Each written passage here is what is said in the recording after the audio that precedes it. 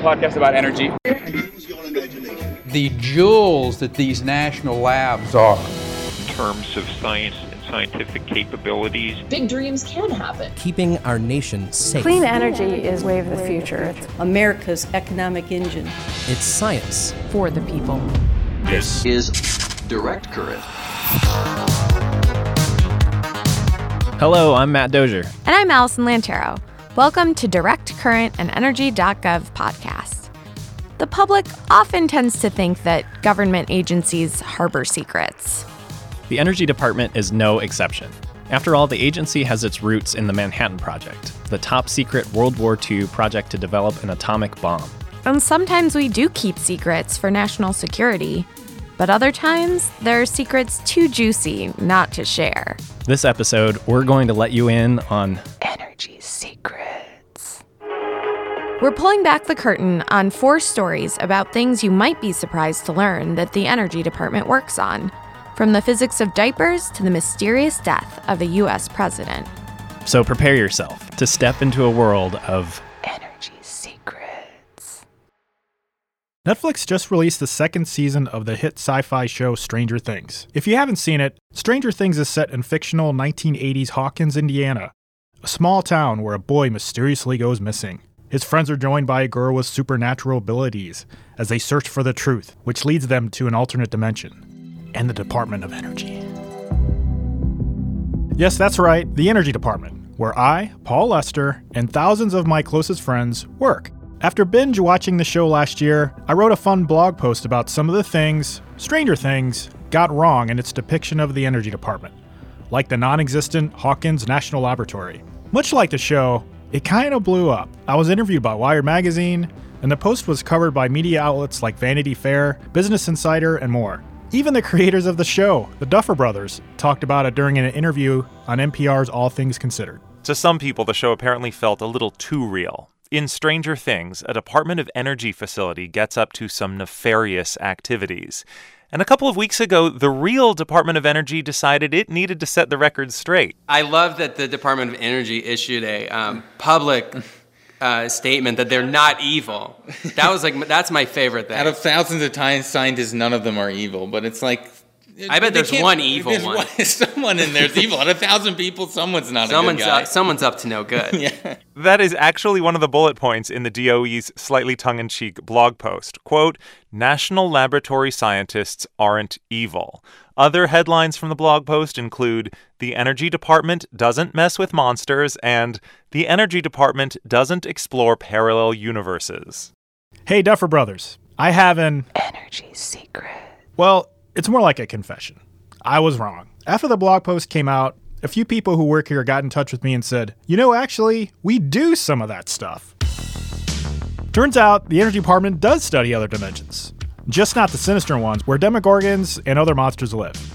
To find out more, I headed to the department's Germantown, Maryland campus, which, I'll be honest, kind of has a Stranger Things vibe with its narrow hallways and Cold War-era architecture. The campus was built in the 1950s under the U.S. Atomic Energy Commission to serve as a fallout shelter in the event of a nuclear attack in the nation's capital. Oh, and for the record, the part about energy scientists not being evil, that's still completely accurate. While Stranger Things has the sinister Dr. Martin Brenner, for example, we've got these guys. I'm Jim Segrist. I'm Associate Director in the Office of Science for the Office of High Energy Physics. I'm Michael Cook. I'm a Program Manager for Strategic Planning and Communications in the Office of High Energy Physics. Jim and Mike are scientists who study this seemingly otherworldly stuff. They set me straight about what Stranger Things got right when it comes to parallel dimensions. So we don't know whether there are extra dimensions or not yet, but that's certainly something that we're looking for. The title of one of the episodes was The Acrobat and the Flea, which accurately describes how we think extra dimensions might look. So that part of the story was correctly done by the show, actually. Picture an acrobat standing on a tightrope. And the tightrope is our dimension. And our dimension has rules. You can move forwards or backwards. But what if, right next to our acrobat, there is a flea? Now, the flea can also travel back and forth, just like the acrobat, right? Right. Yeah. Here's where things get really interesting. The flea can also travel this way, along the side of the rope. He can even go underneath the rope. Upside down. Exactly. So what the acrobat and flea analogy describes is a concept known as string theory, in which subatomic particles don't just move in and out of three-dimensional space and one dimension of time where we all exist, but also in extra dimensions that particle physicists haven't found yet. In fact, physicists think there may be much more to the universe than the 5% of it that is made out of ordinary matter. Mike explains. There's another 20% that's dark matter. It's stuff we don't understand, but we're looking for. And the rest is dark energy, which is something we completely don't understand, but might be pushing the universe apart, making it accelerate in its expansion faster and faster. Similarly, as you go to higher energy, you probe smaller and smaller scales. So it's here, at these smaller scales, where the Stranger Things analogy meets particle physics. So in the acrobat and the flea, this idea that you could have a dimension that's rolled up on itself and really tiny. Maybe if you collide the particles at high enough energy, they can notice this really tiny distance scale, and you'd notice some effect on everything that's coming out of those collisions. So it is an area of interest, and it might even reveal the answers to some of these other big mysteries we have in trying to explain the universe. So how do researchers get particles to higher energies so they can explore dark matter, unlock the mysteries of the universe, and potentially open a new window to parallel universes? We don't know about a portal through the base of a tree. We don't know about that. But there may be other portals at the LHC that we could reveal that such things exist. LHC is the Large Hadron Collider at the CERN Global Laboratory in Switzerland, which has been making big news since its debut in 2008. It's the single largest machine in the world and the most powerful particle accelerator in history, responsible for finding the elusive Higgs boson particle. And you may be surprised to learn that the Energy Department plays a big role by building the incredibly specialized equipment needed to run some of the most complex particle physics experiments ever imagined. There's two major large collider experiments at CERN, one called ATLAS and another one called CMS. Several of our labs are associated with ATLAS, and the overall work is overseen from a project team that's at Brookhaven National Lab on Long Island. And CMS has one U.S. lab on it, that's Fermilab, and so the work of U.S. CMS is overseen by Fermilab. And how will Energy Department, National Lab, and CERN scientists know when they've found the upside down, extra dimensions? If these extra dimensions exist, then we'll see deviations from the standard model. And if those deviations are consistent with what we expected for extra dimensions, that's how we would make the discovery. If we discover one of the parallel universes as predicted in, say, string theory or some of the other models, it's probably not as exciting as the parallel universe discovered in Stranger Things. You're not going to walk through a tree and find, the upside down and some monsters there. It's something only particles at some of the highest energies are going to notice that we can't. In a way, the universe already has these things, we just have yet to notice them. So it can't really change the way things happen every single day. So no monsters, no Barb. But if scientists discover extra dimensions, it could lead to some technologies and solutions that we can't imagine. And this type of research won't just lead to inventions of the far-off future, it's having an impact on our lives today. The more scientists examine the secrets of strange things like dark matter, the more we understand its importance. Without dark matter, people wouldn't be here. Dark matter helps the structure in the universe form. The galaxies wouldn't form, and then the stars wouldn't form, which is where the heavy elements like oxygen and carbon are made. Our existence depends on dark matter being out there. Particle physics research drives progress in science and industry that does improve your quality of life in lots of ways you might not expect. Modern medicine benefits from particle beams that enable making new kinds of pharmaceuticals, new drugs, and radiation treatments for cancer. Detector technology lets medical imaging advance and provide screening for homeland security.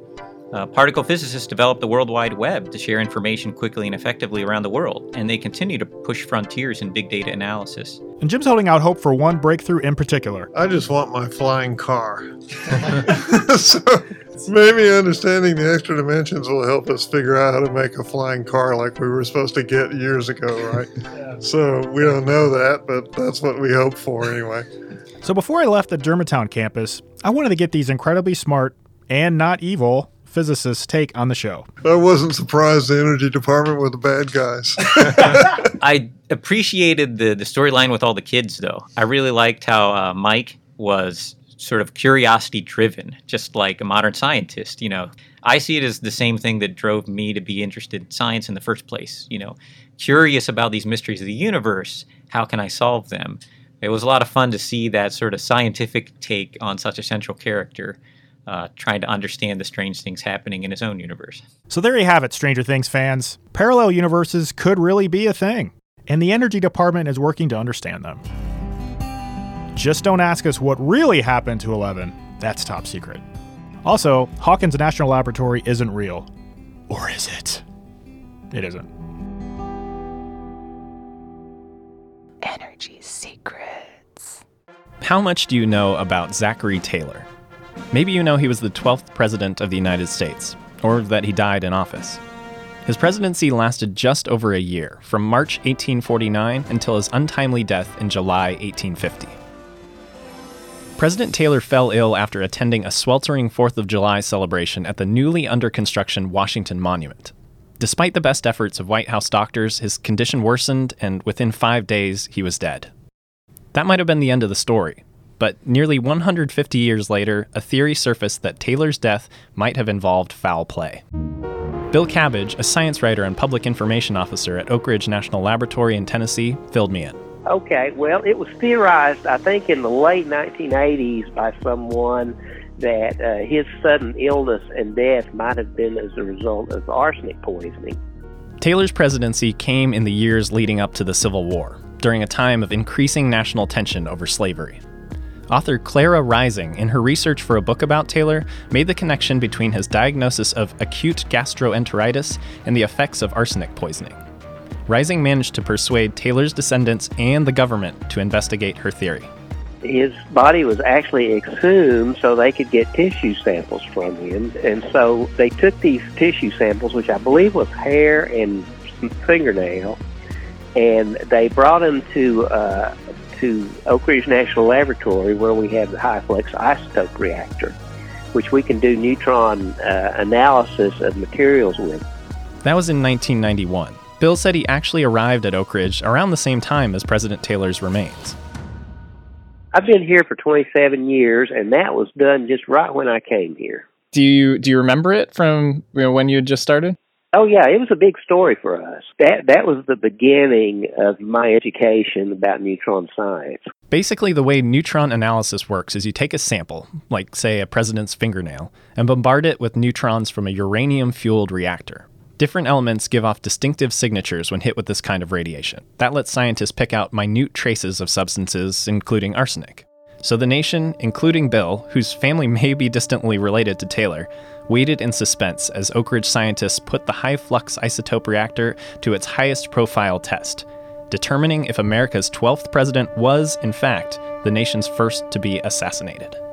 Two researchers, Frank Dyer and Larry Robinson, took this on and did the activation, and you get traces of anything in tissue. I think what they saw a little bit of arsenic, but they didn't see nearly enough that would infer that he was poisoned by arsenic.